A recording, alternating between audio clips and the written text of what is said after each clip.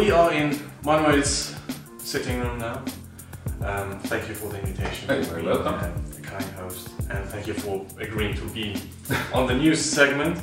I thought it is time to make this a community a segment. I'm not interested in breaking news, to be the first to tell you something about a car or a company or anything. I just want to discuss certain topics.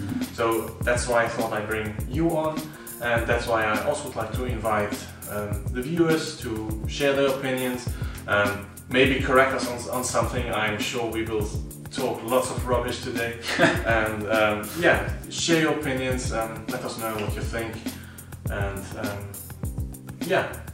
let's kick things off with the BMW M5 CS. Maybe as a little reminder, there was the BMW M5, then the competition version, the competition spec that was a little more powerful, and now we have the CS version. Chris Harris said that it was pointless because it's a 2-ton car and nobody cares that it's 70 kilogram lighter. I tend to agree with him in this case. What is your opinion on that car? I mean, BMWs have always been quite interesting cars in the way they look, in the way they appear, in the way they handle. I think that's used to be one of the purest vehicles you can get if you want something rather on the sporty side. Not a hypercar per se, but definitely something that is quite sporty. On the argument about 70 kilos, I mean, I guess the people driving on the roads, they will most likely not even notice those 70 kilos, more marketing. Also like the power figures, I don't think a lot of people on the road will notice it. The people that are really intending to use it on a track, I doubt they will keep it stock. That's the first thing. And ultimately, again, I mean, for BMW, of course, they can raise the price by another 10 or even 20k just by labeling it and saying it's 70 kilos lighter. Fair enough. I mean, that's how marketing goes nowadays. Yes. But will it have a practical use? I don't think so either. Yeah, I think I think you hit the nail on the head there with the marketing part. It's going to appeal with this, right? It's limited, it's a little more powerful, maybe you saw it with the yellow headlights, so it has this special things, and I think that is what's going to make it interesting to people, right? They can say, well, they have a limited edition BMW. In terms of performance, I don't think, as you said, it really matters. I mean, there's always this aspect with the limited ones that it just creates this I want to have it feel. But of course, I mean, there are also tons of us out there that maybe have, I mean, I don't, but maybe they have a normal M5 or even a competition version, and then they still want these nitty-gritty details from the CS version to also be on their car, like the yellow headlights, for example. Yes. So it does create a certain, I want that, and I'm sure BMW also gambles a little bit with that they will just sell more OEM parts from the CS series that you can put on your normal M5 or the competition version. That's an interesting angle. Yes, maybe. Let's see what how the market will respond. I'm pretty sure we will see reviews soon, and maybe it will be a big surprise. Who knows? Absolutely. The next topic that I have here is more motoring related. It's not about a specific car, but the FIA. With Formula One and Porsche with Siemens together, they have independently announced that they were going to invest into synthetic fuels. Now, we talked about it in the German edition already. It was about we have a certain direction already with e-fuels, right? With ethanol and methanol. Now, the difference here is that it would be a drop-in replacement, right? So we would be just carbohydrates with carbon from the air and hydrogen that from certain processes, and so we could create synthetic fuel that we can just put into our cars. Now, what is your opinion? I have the feeling that it is super appealing. It is interesting for maybe the standard use case, right? You say, well, you can keep your classics running longer and longer. What do you think? Will we see a widespread adoption of synthetic fuels, or is it going to be niche, if at all? It's a difficult question to answer because personally I think it's a very good thing to do, because on one side the resources are limited with the oil and everything that we use right now. On the other hand, a synthetic fuel, I mean, I do love E85, for example. It's really good. It's actually better than the normal petrol for the normal engine because of the lower fuel burn temperature. But ultimately, I think, that's my honest and forward-looking statement, I'm afraid that it will not become a widespread thing because of politics. Because I've seen, and I'm sure like wherever you guys are from, it's probably very similar.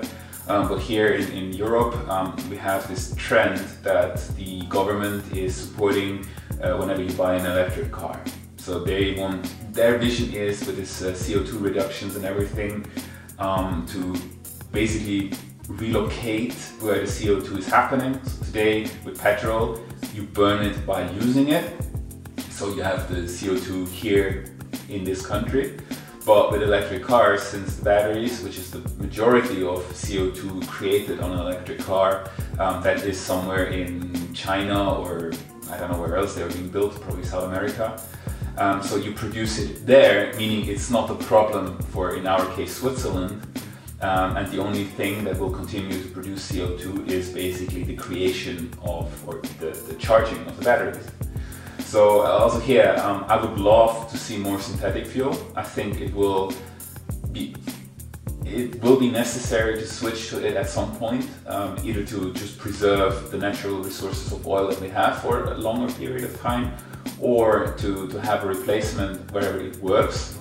Well, of course, not every, I mean, it depends what this replacement would be, what it consists of and everything. But if we take, for example, E85, you can't just put it in any car because the fuel lines, the injector, like all these things need to be able to work with the stronger acid aspect from the alcohol that you have inside. So of course, if that replacement would be so awesome that you literally could pour it into a 1950s car and it would work and nothing would break. Perfect. Right?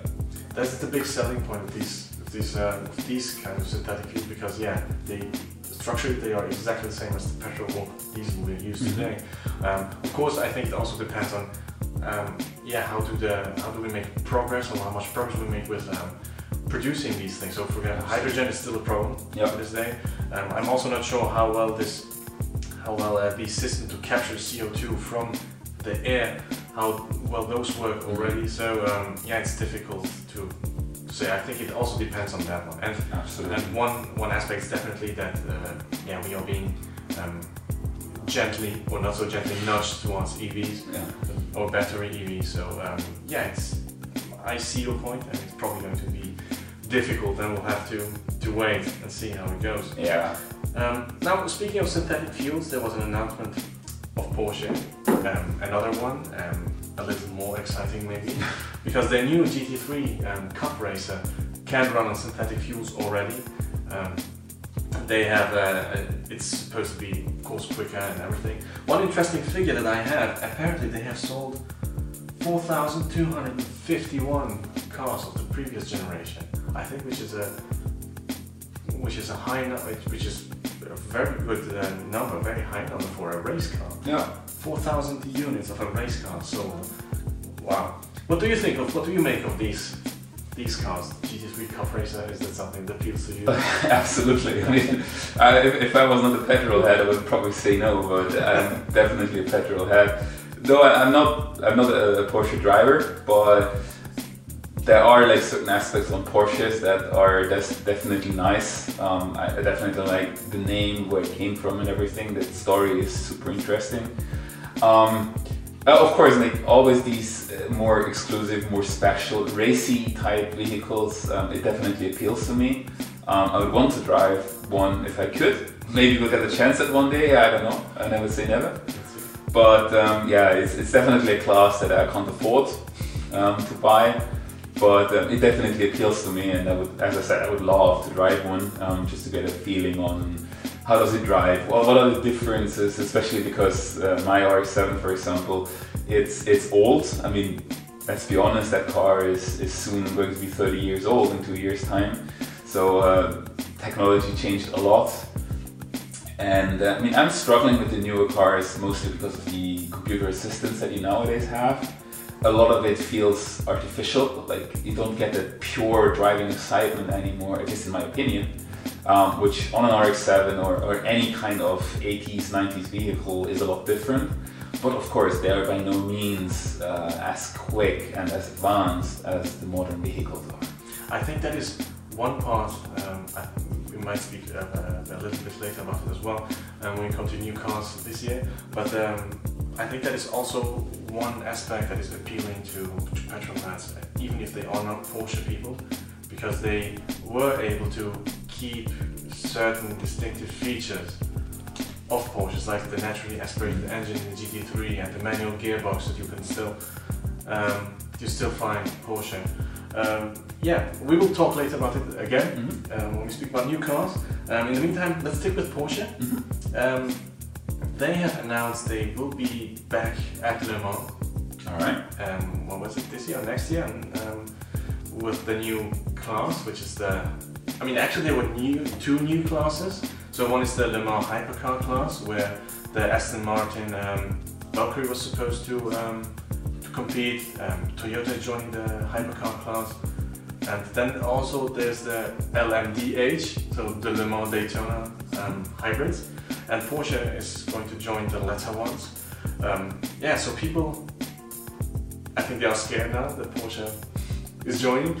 How do you feel about Le Mans in general? What is your feeling towards that series? Do you watch it? What do you think about those cars? Are you happy about the replacement? Did you prefer the previous prototypes? I mean, I personally was always a big fan of the prototypes. Not only did they look completely crazy, both negative and positive, of course, but I think it also gave the automotive producers, so the ones that are creating these prototypes, but also the consumers, they gave a bit of an outlook. Now, of course, we will never see any LMP1 prototype car on the streets. That's very unlikely happening at all. But I think there are just learnings from these classes that will, going forward, be part of our vehicles that we buy and we drive. I think there's a lot of knowledge really being generated by these prototypes that are built, that are raced. And that also comes a little bit towards how I stand with Le Mans. I always wanted to visit it once, like to be physically there, because I had a friend that regularly went there who was a big fan of it. Okay. And from his sayings on the experiences he makes and everything, it sounded awesome. Just never could do it so far.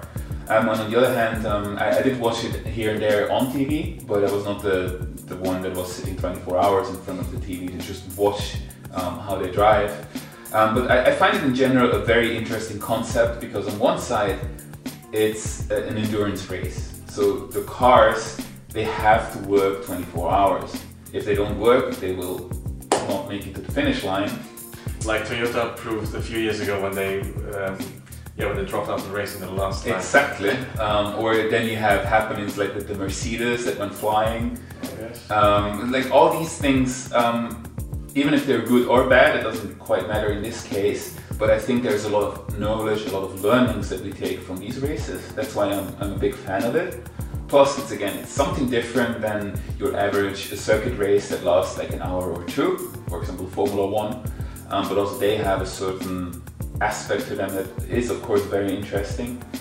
And then, of course, one event that I highly value in terms of Le Mans is, of course, the win of Mazda in the early 90s, the one and only win from a non-piston engine driven car. Okay, was that with the 787? That's what with the 787, exactly. I mean, I'm a fan of rotaries, I can't hide it, and I love the sound that these things make, especially the 787. So that is one of those things that I really like to watch back or think back. So yeah, overall I think it's a good thing having Le Mans, even with the new classes. I think it makes sense. I mean, the principle of getting knowledge, seeing how certain constructions, how certain, well, anything really that goes with the car, how robust, how sturdy are they, how good do they work in something that lasts for 24 hours. And I think that is a value and knowledge and experience that any car really, or any car producer really needs in order to build good cars.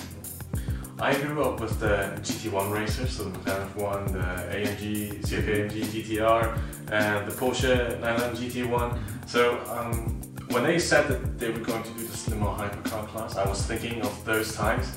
That's why I was excited that Aston Martin would join with the Valkyrie, and yeah, Toyota would build the car, the GR10, and Glickenhaus is joining there. But yeah, times have changed, of course. It's not, yeah, they don't enter things, although the organizers have realized that it's difficult maybe to bring road cars into this, especially since road cars these days are even faster than the race cars. So yeah, I'm struggling a bit. On the other hand, I also see your point. So I remember Nissan's entries the last few years. So they joined with the Delta Wing, I think, twice, and once with this front-wheel drive gyroscopic car that did not work, but I liked the creativity of it. Right. So yeah, let's see how it will work. I mean, with two classes competing for top position, let's see how it goes. For me, it will be a reason to maybe check in again. Absolutely. See how it goes. Absolutely. Let's see. Now, speaking of racing and Formula One, you mentioned earlier. Yeah, did you watch Formula One this year? How much did you watch? No, not too much. I mean, I did catch glimpses of the races, but again, I was in no position to really watch each race all the time. For that, I have to be honest that the new Formula One regulations, since the turbocharged cars, they're just not so exciting anymore. Plus, of course, you have the other aspect that it's kind of always the same driver who wins. So I moved a bit away from watching the Formula One in that sense. It is very interesting that you bring up the turbocharged engine, because that's exactly what I was going to bring up. In Abu Dhabi, so the last race of the season, and as a side event or an attraction, the Renault team, they brought one of the V10s back. Oh, Alonso had a blast around it.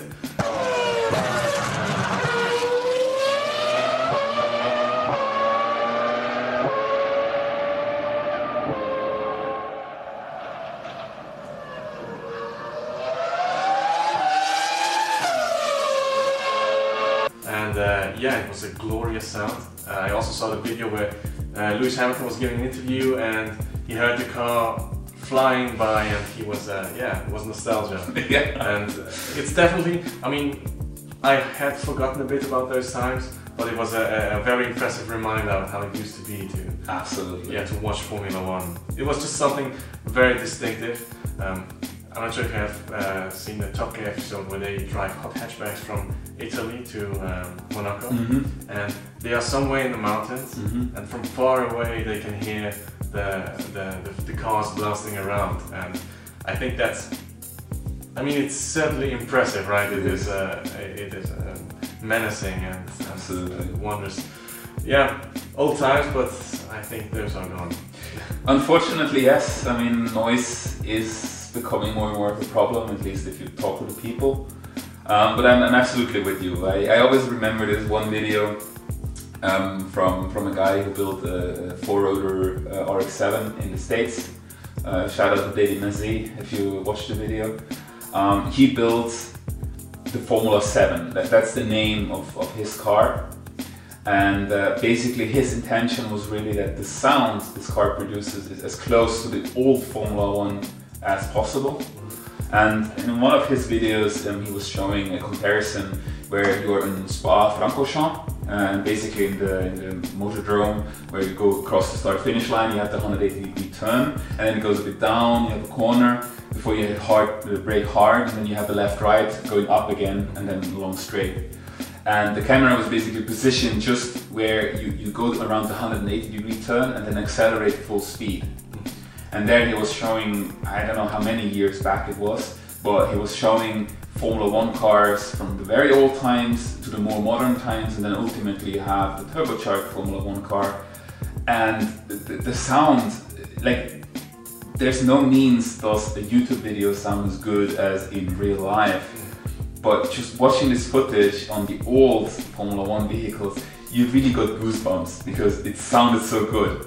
I can imagine. And then you had like the turbocharged car that has absolutely no comparison in terms of sound than the old cars. Yeah, they are as quick, or even quicker, absolutely. Yeah. But just in terms of emotional or being emotional affected, they have no chance. Yeah, I agree.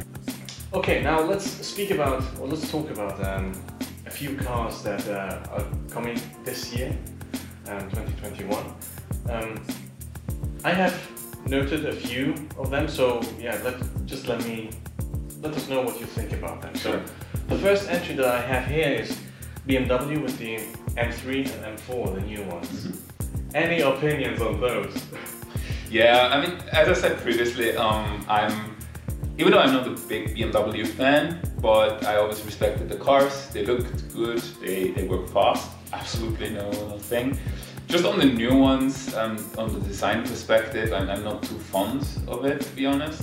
I mean, the typical looks or the typical appearance of a BMW was these two front grills in the front, obviously.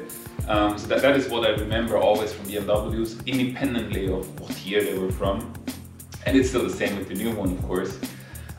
But just the shape and the way they appear, I'm not too fond of them, if I'm absolutely honest. Yeah, I can. So I am still shocked. I cannot say that I got used to them. Maybe over time we will get used to them, and maybe in some years we will even think of them as handsome.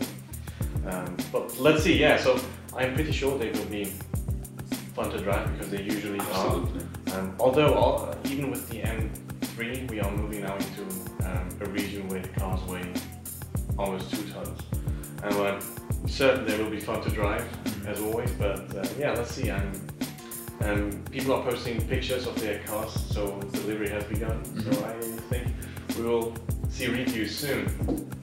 Yeah. The next car I have here, and it's not exactly a new car, but it is still relatively new for us in Switzerland, and with the prospect of a new model arriving soon, the Corvette C8. First time mid-engine. What are your thoughts on that one? I mean, I'm in general not a big fan of the American vehicles because, I mean, they have the positivity about it that the technology is rather on the old side. I mean, it's proven, it works. But that's also the point that it's just being the same stuff over and over and over again. But I have to admit, the C8 Corvette, it looks astonishing, like really, really good. It looks awesome. Also with all the technology they now introduced, like the magnetic ride, the mid-engine layout. Finally, Corvette was, I don't know how to call it, but I'm just glad they finally started to do something different. That is very appealing, and as far as for the reviews that I have seen from the States, it is as good as a car as it appears to be. So that makes me really excited about it. And I'm really looking forward to see them a bit more often on the street here in Switzerland. I'm sure this will happen as well. And I would definitely love to drive, or even as a passenger, to sit in one at some point and just be on the road for a few minutes. And I'm really looking forward to that car because I think it's a really great car. Then, if you already like that one, how do you feel about the rumors that say the Z06 will be naturally aspirated again? 5.5 liters, running to 9,500 RPM, flat plane crankshaft. Does it make you more excited even? Of course. I mean, Z06 and even the ZR1, they're always exciting vehicles, especially in terms of performance and everything. So yeah, I'm definitely on the Z06 that is naturally aspirated, if that's the case, of course. I think that's a very tempting argument because, again, the sound-wise, a turbo-blown, turbocharged, or even supercharged engine, it's just not producing the same tone as a naturally aspirated one. So I'm definitely a fan of it. Definitely love to hear it. And then, of course, we still have the prospect of the potential ZR1, which then likely will be supercharged. which again, I mean, performance-wise, it's top-notch. I'm sure it will be, especially that nowadays we have cars like the Hellcat or Demon from Dodge. I'm sure if they bring a ZR1, it will be quite a number. You know what I am looking forward to? I'm pretty sure you know the German magazine Sportauto. Right. And I think it's something that they do very often, and I usually don't see in other magazines, is pitch the Corvette against the 911. Mm-hmm. And in recent years, the Corvette has done very well, C7, and I think this one will be, I mean, if the Z06 turns out to be naturally aspirated, and I'm pretty sure it would be a great car if they do. Yeah, I'm looking forward to the pitch against the 911 again, and maybe since it's naturally aspirated, it would have to be one of the GT cars. So I'm definitely looking into that comparison. Yeah, Sportauto make it happen, and yeah, if you need somebody who drives those things, I don't think we would be happy to help. Absolutely. So yeah, don't hesitate to reach out. Yeah, looking forward to that one. Now moving to a different continent. Maybe one well, when I say Asia, you probably would think of Japan, but I am going to talk about South Korea, because now the i30N, the facelift awaits, and the brand new i20N. What do you think of those cars? I think they're awesome. Like, when I bought my Focus RS, I'm always a fan of the hot hatch class, because it's not too big, you have enough room, at least for me personally, it's enough room. So I'm always looking at this segment. And when I bought the Focus RS, I was comparing again vehicles, and there was really nothing exciting, especially not from Asia, on the market. So in the end, the choice was somewhere between like a Golf R, an Audi RS3, Mercedes C45 AMG, or the Focus. And I mean, you know me, and the viewers will get to know me with this video. Well, basically 3 out of the 4 have one distinctive argument, which is they're not manual. And I really like to drive the cars that I want them to be driven, and not how a computer is telling it to be driven. So the choice was simply going for the Focus RS. So whenever the i30N, which is like 4 years or 5 years ago now, no, it's not that far, like 3 years, I guess. Yeah, somewhere around there. I was really excited seeing the car. There's one down in the garage from a neighbor. They sound awesome. I hear they handle awesome. So I'm a big fan of it, especially since up to the point of, well, a couple months ago, there was no other equivalent from Japan or from Asia in general. That changed a little bit with the GR Yaris, obviously, but from that perspective, I think the i30N is an awesome car already how it is. Now it will get even better with the facelift. And of course the i20N was kind of a natural evolution, or yeah, kind of evolution from the i30N. I think Hyundai had great sales figures with the i30N. That's why I'm sure the i20N will also do equally good. And I'm really excited to see what other potential models Hyundai will come out with, or the M division of Hyundai will come out with in the future. Yeah, I agree. I think Hyundai is very hot right now. Absolutely. And they are I mean, they are having a streak. Definitely excited to see what else they bring. Maybe even more upmarket. See if they go against BMW. There is one mean saying, right? Where people say that Hyundai is building the best BMWs in the market right now. Okay. So I'm definitely excited to see what is coming. Now, something a little different, with a tiny bit more horsepower, a tiny bit more exotic. I'm speaking about the Lamborghini Huracan, the STO version. Maybe you have heard about that one. So it's going to be the 640 horsepower iteration of the V10, but rear-wheel drive only, and it looks absolutely bonkers. What do you think about that car, or maybe Lamborghinis in general? How do you feel about them? So when I was a child, I was always a fan of both the Lamborghinis, and at that time also from the Ferraris, because they had this, they were just looking distinctive, they were sounding distinctive, they were really special. Ferrari developed in a direction that, I mean, yes, the car are still somewhat special, but it feels more like they've become a bit more mainstream. I mean, it might be that because we're in Switzerland that we just see them quite often, that's why I perceive it to not be so special anymore. But Lamborghini, for example, always still today has this different air about them. And even though it's not true, but basically whenever I listen or talk about Lamborghinis, again, if you talk about the old cars, they were always trying to kill you. I think that was also one of the Top Gear, maybe even Jeremy Clarkson, who was saying like, yeah, you know, like these cars are just trying to kill you all the time. And that's how I perceive Lamborghini, even though, as I said, today they have all these electronic helps and everything. But still, they have this nice sounding V10 sound still. They are still naturally aspirated. They are producing a lot of power with that. And their design is still absolutely bonkers, as you just said. So that's really one aspect about Lamborghini that I like in general. Even the new ones, they look really nice. I really like them.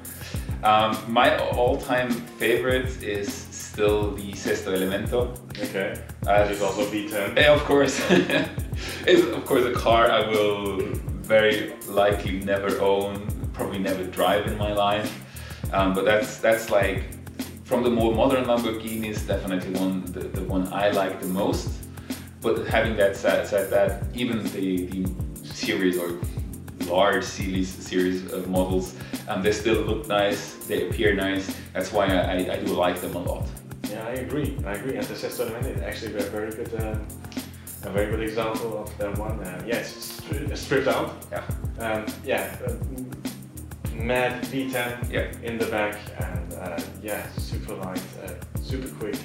It shows very well. Thank you. I think we will remember it even more fondly in the future, because it looks like it's going to be the last Lamborghini V10. That's a bummer. So yeah, Audi are killing the R8.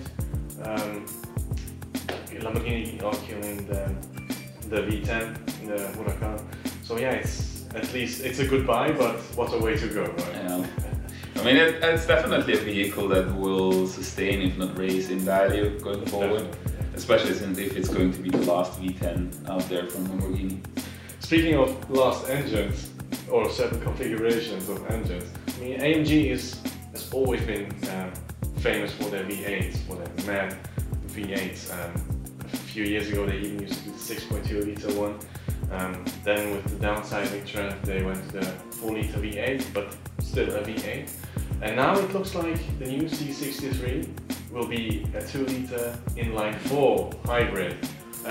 You seem to be very excited about that one. Yeah, that's for sure. Yeah, I mean, I was never, or let me put it this way, with me growing up, I always had this image that Mercedes is more something like for either very old people that need a certain luxurious interior thingy, or yeah, just like boring people, I have to admit. But I have to say, like a couple, well, probably now it's like 10, 15 years ago, I don't know exactly, when they basically started to have this more modern appearance with the C-Class and also the A-Class later down the road, I started to see Mercedes as a more modern and interesting producer. I was, as I said previously, I was looking at the A45 AMG when I was considering buying a new vehicle, but since it's only available with an automated gearbox and not with the manual one, it didn't make it into my choice. But I was proud that with these engines and these car configurations, they were doing it right. Well, of course, the V8 it's an element that was the brand or the sign of a Mercedes, and of course also there, this falling away is not good, it's bad, especially for us petrol heads, because also here the sounds those kind of engines are producing, we will definitely miss it. A hybrid will by no means sound any different than one of these. And even the modern 2 liters, I mean, they produce a hell of power. That's the good thing, even for all of us. But that special model like the C63 AMG, at least I hope that Mercedes will not make the mistake and still label it C63. I think they will. That's not a good choice in my opinion. Well, I mean, they are saying, of course, with sticking to C63. They are saying that it's equally fast or even faster. Yeah, I mean the times where the badge said what it was or what it had under the hood are long gone. Also with BMW, right? It's a travesty that the 330i is a 2-liter inline four, right? Yeah, I see where you're coming from, and I think the bias that you spoke about, so the boring people, the elderly people, I think they would have never accepted these kinds of Mercedes, even if they were not sporty, even if they did not care about powerful cars, they would probably not have accepted this kind of development. But I think they also are going with the time, right? I mean, one is legislation, the other is also maybe young people, they don't even care anymore what is under the bonnet, so they will just care about the horsepower in the end. And yeah, if it delivers more, then it's by default better. Right. But yeah, I'm also super sad that the V8 is gone, especially when the downsizing started, right? Audi moved from the V8 to the V6, BMW went back to the inline 6 after the V8, and Mercedes stuck to the V8. So I thought, okay, at least one company is taking things seriously, but it looks like even they have had to give up at some point. It's a bummer, really. But I think like the argument that even the modern kids they don't care about like the V8s or fast cars in general too much. I think it's a valid argument. I think it's definitely my minority, because you hear a lot of kids, they don't even intend to get a driver license anymore, which is a bummer, especially for us as petrol heads. So yeah, the only thing we can do is making sure that we still keep the word going, that and give examples by driving these kind of vehicles, to show the people that hey, those were emotions that were involved in driving a car and not just the figures that they're producing. I think that's our part that we can do. It will obviously not change too much, that is illusional. But at least we can make a statement and try to keep the young generation hooked into nice sounds or nice sounding engines. Yeah, keep it going. Yeah, if somebody from the younger generation, I mean, we are not that old actually, but if people from the younger generation would watch this video, they probably would see two ramblings of two old dinosaurs already. Of course. We are not even that old, which is crazy. Let's move on to a company that was able to preserve at least some of their magic with let's say with engine, with manual gearbox, and I'm of course speaking about Porsche. So apparently we will, I don't think it will be launched this year, but maybe we will see it or hear more from it. And I'm talking about the Cayman GT4 RS. And some sources claim that it might have a 500 horsepower version of the 4-liter flat 6. Your thoughts on that one? So as I previously said, on Porsche, I have fond memories of it. What I did not like too much about Porsche in general is that the 911 was still a 911. Of course, I mean, it's completely against what Porsche wants to do. They want to keep this design language of the 911 or the Carrera back then, to keep that going, keep that flowing. I absolutely understand that. I'm more a fan of having something distinctive, not just the same with a different engine or different engine configuration. That's why when Porsche announced the new Cayman back a couple of years ago, I was actually really excited. Of course, it was similar to the Boxster. It was just like a half-cooked version of the 911 ultimately. But I like that they tried to introduce a new form. And that's the main thing that I really liked about the Cayman all the time. And that's why I'm really looking forward to this beefed up version of the Cayman. Because even the current Cayman, if you look at some reviews, they were already saying that it's actually not far from the 911. It is similar fast, it is similar powerful, it's very similar to the 911, to the flagship model from Porsche. So I'm definitely looking forward to see what this new version of the Cayman can produce. And I really love the form and the design that the Cayman has brought into the Porsche lineup. This has always been one of my what ifs, right? What if they let the Cayman compete freely against the 911? And I was certain that it would do very well. So when the first reviews came in from the first generation GT4, everybody was saying that if it was a little more powerful, it would leave the 911 for dead, right? And now if they, I'm really not sure they will let it have 500 horsepower because I think it's getting too close to the GT3 RS. But if it does, I think it's going to be bonkers. I'm really looking forward to the launch of that car. Absolutely. And maybe they will let the Cayman run free for once in its lifetime. Yeah, super excited for that one. Can I just agree? Yes, and maybe that's also the reason they are introducing the GT3 in a few days actually. I mean, it's been a while since we started with this news, and of course the world has progressed. And yeah, in a few days, Porsche is going to show the new 911 GT3. We already mentioned it a little. I haven't been a Porsche guy myself.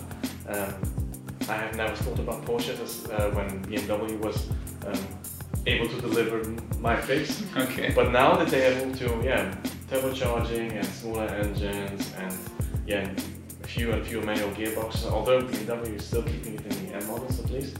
But yeah, if you want a naturally aspirated engine and a manual gearbox, there's actually only one car maker that can help you out. It's Porsche with the Cayman and the GT and the 911 GT3. Yeah, you already talked about the GT3 a little. What do you think about this new model? Will it? I mean, I'm pretty sure it will be quicker because the newer version usually is quicker than the previous one. But will it be able to deliver the thrills? Keep in mind, it will have to have the petrol particulate filter in the exhaust system. Yeah, what do you think? Will this be a step forward or is it a step backward now? I guess that's quite difficult to say. Obviously, I wish that it's a step forward.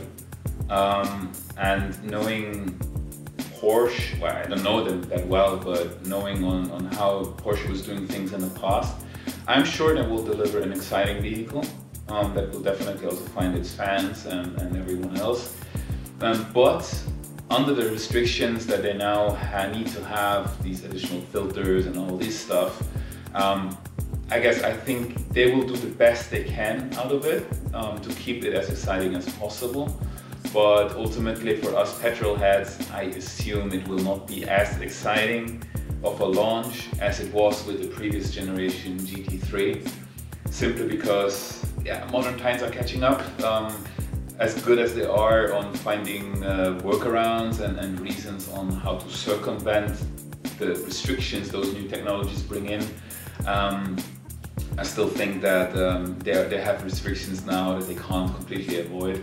So again, I think for the current generation, it will be a great car, especially under consideration that it's still manual and everything. But I'm sure they will now be having some restrictions that we just can't avoid going forward. Actually, you know what? Scrap that. I'm pretty sure we will let Porsche let us change our mind. Absolutely, I hope so. We'll keep an open mind, and we'll be happy to find out ourselves. Yeah, absolutely. I mean, there's never a better chance to drive such a vehicle to learn about it, right? Yeah. But before we get there, in the meantime, let's speak about a different type of car, which actually, or in my mind, has always tried to deliver a similar experience, a reduced experience. I'm talking about the GT86, or maybe the new version will be called GR86 to fit with the naming strategy. So the previous version, we know that the BRZ, the new BRZ, will not come to Europe, but Toyota will bring the GR86. I have always been a great fan of these cars, just because of the statement, right? We want you to shift gears yourself. We put skinny tires so you can play with the rear a little. How do you feel about these cars? I'm super excited about these vehicles. I did when the GT86 came to Europe, the first generation. I also went to the Toyota dealer. They had these open days, so you could take a test drive. Obviously, still public road and everything.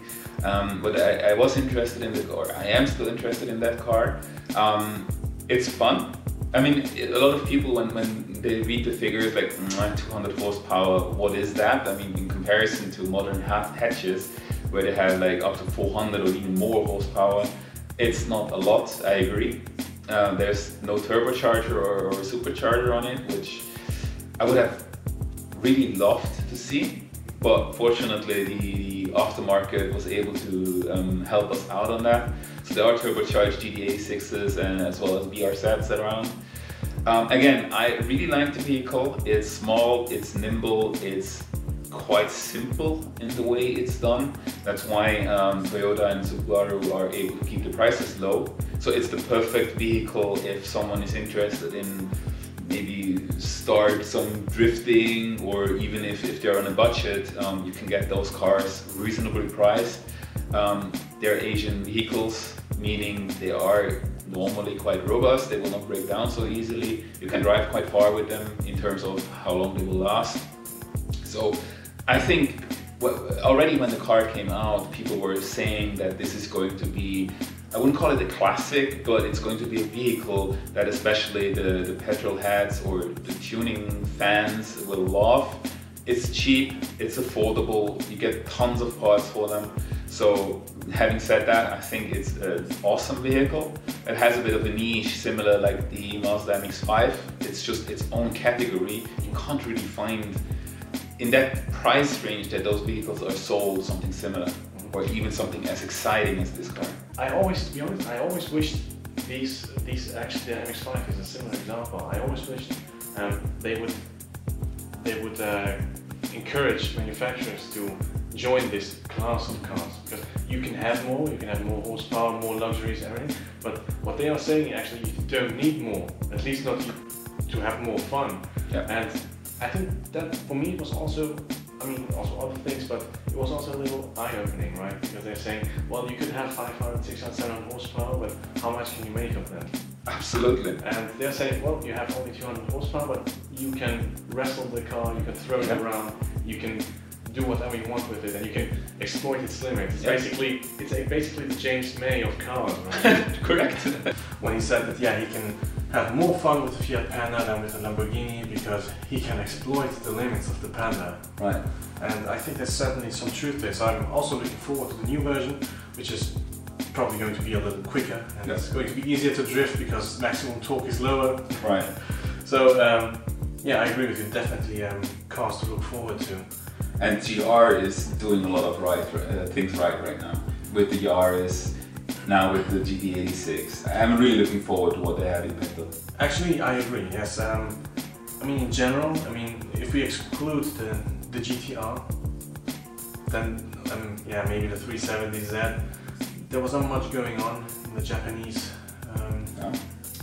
landscape, but yeah, Toyota seems to be back. Yeah, I mean, there's a lot of stuff going on in Japan in general. We obviously on Nissan's side, we have the rumored R36 coming out soon, which is supposed to be a hybrid. We have the 400Z that is kind of being prototyped right now. So I'm really looking forward to the new things that Japan will deliver, and of course on how good or bad they will be able to deliver. Because let's be honest, who thought that a 3-cylinder engine can be so exciting in the GR Yaris? That is true, yeah, that is very true. So even though we are all a bit hesitant in terms of, yeah, all the big engines, the big displacements, they are disappearing right now. But I'm surprised that there are still also things that we haven't thought about can be so exciting, like the GR Yaris. I just like to take it as an example because I never expected this thing to be so nice, so good as apparently it is. Yeah, I mean, it's not actually possible. I mean, you remember those times, as do I, when we would get a new Mitsubishi Lancer every year and a new Subaru Impreza every year, or maybe the Ford Escort, Cosworth, and cars like that. And those times were definitely gone. I mean, there were no specials like that anymore, and now Toyota has basically brought them back. Yeah, absolutely. So yeah, definitely a very good point. I think that concludes the December news part. We had to catch up quite a lot. Right. Now let's talk about a few more recent items. which the first one I think is talking about engines and Mazda a little. Now, maybe I'm pretty sure you have heard about it. So they are talking about having an inline six in the new Mazda 6. Can you do that? Is that illegal? Is that possible? Can you do that? I mean, I don't see a reason why not. I mean, especially Mazda in that sense, they have shown that they have quite the capabilities to do something that no one else does. I mean, of course, if you look back in history, it's definitely a rotary engine. Mazda, the only one that kept it alive.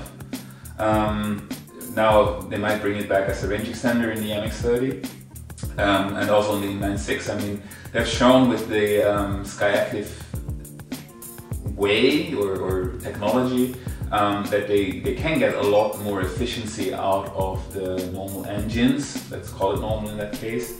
And also now with the self-combusting petrol engine that they introduced, I think it's the Skyactiv X. Yes. Again, they have shown that there are possibilities and ways to make a more or less common engine more efficient. Mm-hmm. Now, speaking of the inline-six, I definitely think that might work.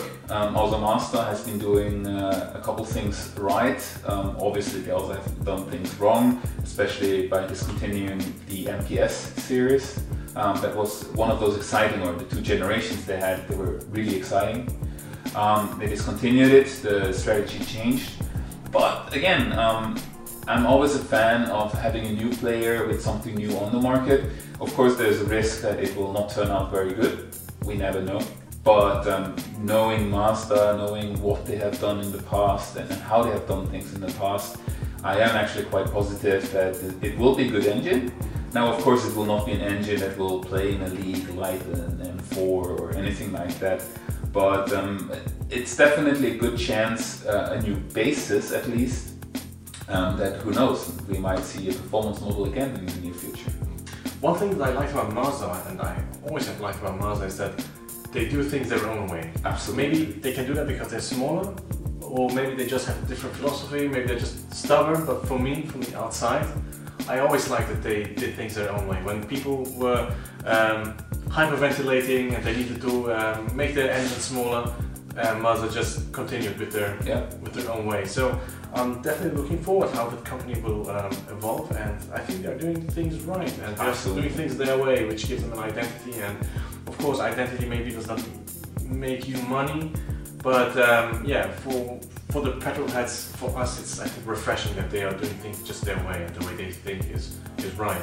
Absolutely. I mean, one thing that I really like about Mazda is that even in terms of design language, they're definitely going their own way. Whereas today, if you look at, let's say, 10 cars, let's take any, I don't know, like any limousine, any modern limousine, and I'm sure if you put, especially within the Volkswagen group, you have Skoda, you have Audi, you have Volkswagen. They will, all three of them will bring out a sedan with different names, but they look more or less the same, except maybe some grills and some lights and stuff. But we have these big alliances nowadays where, of course, due to reasons, or cost reasons especially, they reuse the platform as much as possible. So how we perceive that is just everything looks very, very similar. Yes. And there I really like, I mean, excluding all the special car producers that they only do exotic things, but from the mass market producers, I really like Mazda for their diversity, that they have a different design language than anyone else, that they do things their own way, that's really making them, at least for me, very sympathetic. Mm-hmm. Now, a company that has tried to bring the old days back, or bring the whiff of the old days back, is Renault. Mm-hmm. I mean, they are struggling in many ways, and recently they showed a concept of an electric version of the R5. I think that is a car that you remember very well, as do I. It was just the time when I was born, and after I was born, that those cars were super popular. They were amazing, they were quick and fast. How does it resonate with you? I mean, I did have a look at it the first time in the German recording, and I'm surprised definitely. I would have not expected Renault to make such a bold move. I do remember the R5 in particular quite well because in my previous company, our boss had an R5, an old one. And I mean, it's just to look at it, to see how it works, it's bonkers. Like it's again, it goes back to what I said on Lamborghini before. That was a car that literally just tried to kill you all the time when you were driving it. So obviously the new one will definitely not have that reputation at all. That's probably close to impossible. But I'm on one side, I'm really excited to see someone like Renault, who I'm not really fond of Renault, if I'm honest. I did like the Meganes RS versions when they were still being produced. But other than that, I mean, they were always struggling with quality, which was not the best, obviously. So I'm not a big fan of Renault, but obviously making such a move, they definitely raise a certain sympathy from my side. And I mean, if that car really comes in one way or the other, it's definitely something to look at. Now, if that's a car that is really going to be mass produced, I have a little bit of my doubts. But hey, who knows? I mean, diversity is always welcome, right? Yeah, I mean, I wonder if they maybe will be able to spark that EV hot hatchback. Let's say the idea, maybe it's an inception. Maybe we will start to get excited about EV hatchbacks. Let's see. Yes, we will at some point. Let's see. Maybe it will do. Maybe it will do for the hatchback market what the Honda E maybe did for the micro or mini hatchback or super mini, however you want to call them these days. Yeah, I'm definitely looking forward. If it looks like that and it is going to be reasonably quick, then yeah, definitely a great idea. Absolutely. So Renault, you did one thing good. That one thing. Another company that did one thing maybe not very well is SSE. I'm not sure if you heard about the controversy where they apparently cheated in the world record attempt, and they fiddled with the recordings and in post-processing and things. Now, to be honest, I did not really follow up on the scandal because I could not care less about top speeds anymore. But where do you stand on that, on this arms race to 300 and beyond?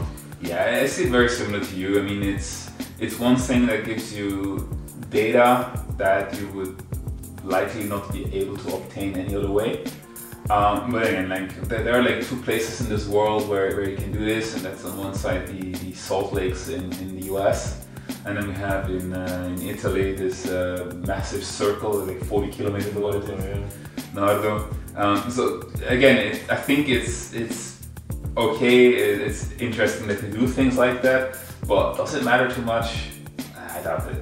Yeah, I mean, to bring one joke from the German part where I did the news last week, would any owner of a Bugatti Veyron, of a Chiron, of a Koenigsegg, I mean, what else are cars to go for, or a McLaren Speedtail, would they ever find out if their cars would not go faster than, let's say, 350? Except maybe someone in Dubai or Abu Dhabi that drives in the sand. Probably not. Yeah. So yeah, it's mostly about bragging rights. It's about, of course, exclusivity. Yeah, I think it has taken an absurd way, and I would prefer if people focus more on simpler cars, on cars that are more fun to drive, but then probably those don't sell very well. I guess so. Yeah, so it's about the YouTube ability of a car. Right. But something else with more than 1,000 horsepower was announced recently, which is Tesla's Model S Plaid version with 1,100 horsepower and a rectangular steering rectangle. I mean, that's not really a wheel. It's not a wheel, that's true. And somehow it's legal. Apparently it's legal. I've read so, yeah. How is that possible? And okay, if it is possible, does it even matter? Do we need a car like that? No, I mean, again, let's be realistic. No one, almost no one on this planet will be able to use the full 1,100 horsepower all the time. yes, again, if you're accelerating somewhere in the Salt Lakes or so, yeah, you might use it for a while, or drag racing, sure. But again, like in everyday's use, you'll definitely not need 1100 horsepower. You probably never even use 500 horsepower, if you're honest. Except maybe if you're in the German Autobahn, but also there it's quite restricted in terms of usage. Yeah, so having said that, of course, I mean, it's marketing-wise, it makes sense. Tesla can claim that they had a moment where they produced 1100 horsepower. The problem with the electric battery cars, especially, they will not be able to hold that power all the time. As the charge gets lower, they are not able to produce as much power anymore. But still, I mean, it's one thing that people will remember with the plant mode. And is it so useful? No, not really. But hey, they are in the news. We talk about them, others are talking about them. So I guess they reached their goal. Yeah, probably. And of course, I mean, there will be a couple people that will pay for this premium. They will get that, and they're happy with it. But again, yeah, I mean, in terms of selling, I think Tesla has a certain community without trying to be. That's true. I mean, I'm not trying to be disrespectful or anything, but I think they have a strong fan base and people who like their products. So I think they won't have trouble to ship those units. And there's also probably this the race against the Taycan from Porsche. I mean, there have been rumors that they have been testing them on the Nordschleife for quite some time. So yeah, on one side prestige, on the other side they probably will be able to shift the units. And yeah, the business case is probably reasonable. I guess our opinion is that it probably doesn't matter too much. Not really. Yeah, let's leave Tesla then. Let them go on with the 1000 horsepower car with the steering rectangle, and let's talk about some more reasonable day-to-day stuff. As you know, legislation, some laws have changed or have been are active since the 1st of January. Now, one of them was, well, how do you say that in German? Because you can pass on the right, but you cannot overtake on the right. What do you think? Is that reasonable? Is it something that is going to change much? Should we have gone further? So in general, I like it because I don't know how it is in other countries, obviously, but especially here in Switzerland, it is often the case that in people's perception, the right lane is basically just there for trucks because they're slow. It can only drive 80 kph basically. So people's tendency is to not drive at all on the most right lane.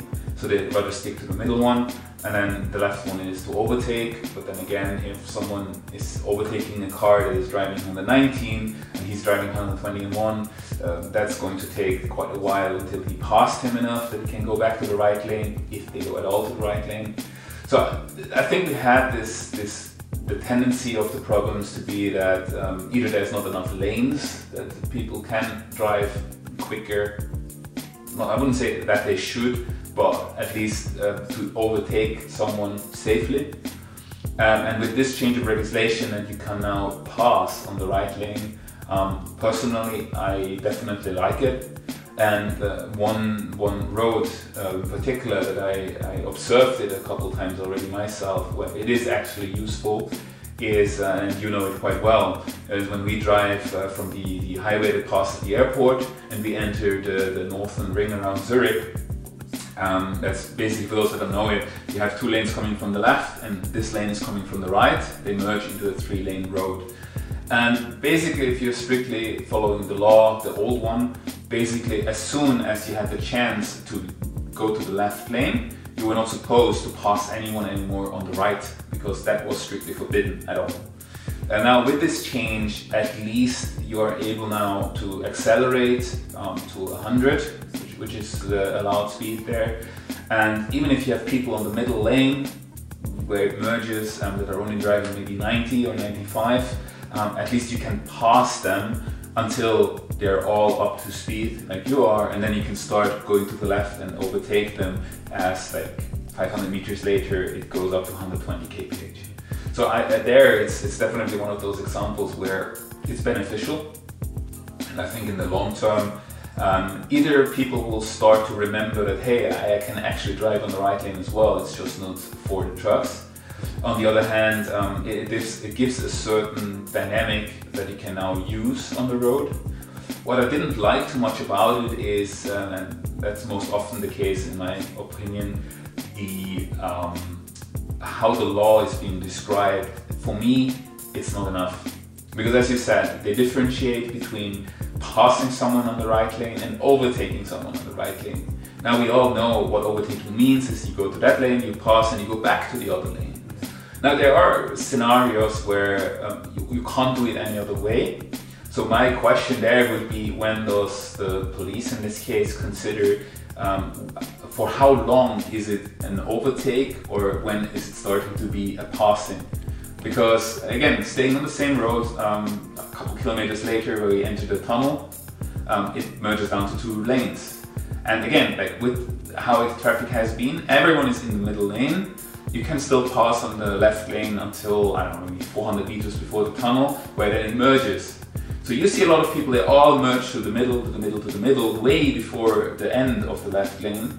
But on the right lane, there are only a handful of cars that leave towards Regensdorf. Yeah. So what I'm typically doing when it starts to go down to 100 and then later to 80, I am moving to the right lane because there is literally no one driving in the right lane, and I just keep my speed and literally pass everyone. But now what would it mean is, in theory, the first couple vehicles I could be taking over because nobody knows if I'm going to merge back into the left lane or not. So there's, for example, a rule missing that says if you stay for, I don't know, 5 minutes on the right lane, or for 5 kilometers, whatever, like the direction at least, when or for how long does it stay that you are passing, and when does it start to be overtaking? I have no idea. I think never. I think you have to stay on the right lane forever until you reach wherever you want to go. Great. Yeah, my opinion there is, it's a good start, yeah, but I think it should go, at some point it should go further. Yeah. As I was saying, I think it should have gone a little further, or it should go a little further at some point. We have a pretty strict speed limit, so I think even if you have to check the lane anyway when you're changing lanes, so I don't think it would be too dangerous if we would allow overtaking on the right.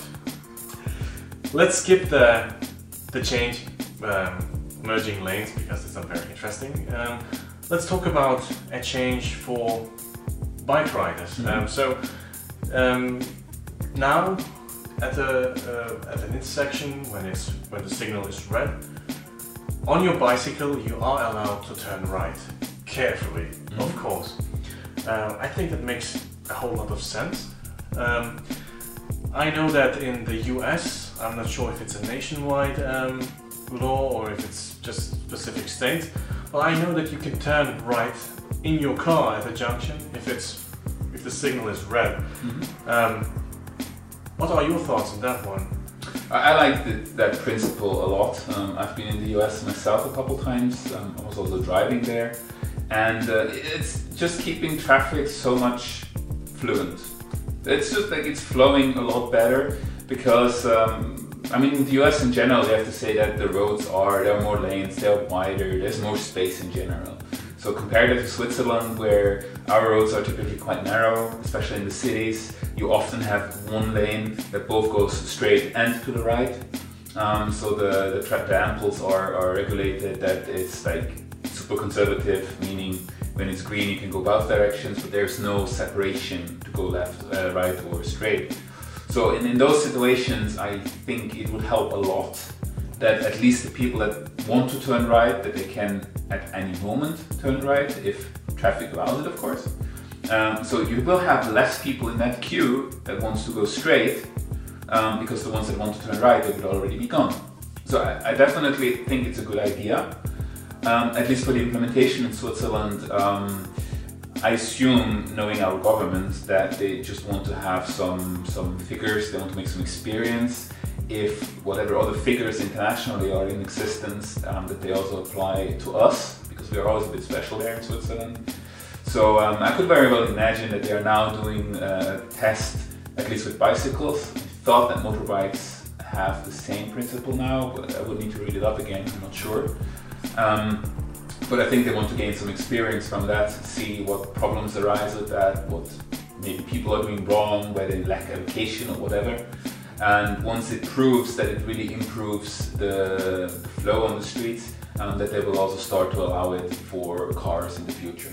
Yeah, I think it makes sense because I think it's cheap in a sense that it's not dangerous. I think it's easy to implement. Yeah. It does not require, I think, too much. It doesn't need too much. It doesn't take too much effort to implement. That's right. Yeah, I think it will make a whole lot of sense. But let's see. And just to make things short, just to assert it. So it is in your car. You're not allowed, as of today and this year, and probably for the foreseeable future, you are not allowed to turn right if the signal is red. That's only for bicycles, and only if there's a signal, if there's a sign next to the lights that with the arrow, yeah, that you can do that legally. And always be careful, of course. Yeah. Yeah, I think this concludes the news, the February issue. Mm-hmm. Thank you very much for accompanying me. It was much more interesting for me, and I'm pretty sure it will be also much more interesting for the viewers to hear opinions, because this is what it's about. It's about opinions, not about the facts. We just like to every now and then talk about our favorite hobby. Thank you very much for agreeing to join me. The last word is yours. Thanks for that. Yeah, so first of all, thanks for having me as well. It was a pleasure to be part of your, well, I won't call it a show, but of your format. I definitely want to do it again if a chance arises. For the viewers, I also like to thank you for joining us for these discussions, and I would encourage you all, if you have a question to me, if you have a question to both of us or to whoever, feel free to comment. I'm also definitely going to read through the comments and answer as much as possible. Of course, it's always interesting to hear your opinion, what your thoughts are on a certain topic, so feel free to comment. I'm really looking forward to your opinions as well. And I'm definitely looking forward to be back in another iteration. Gladly. Yes, one more, what they said, yes, please, let us know what you think. We have talked lots of rubbish, so correct us on that. Or maybe have additional information, or you want to correct us on something.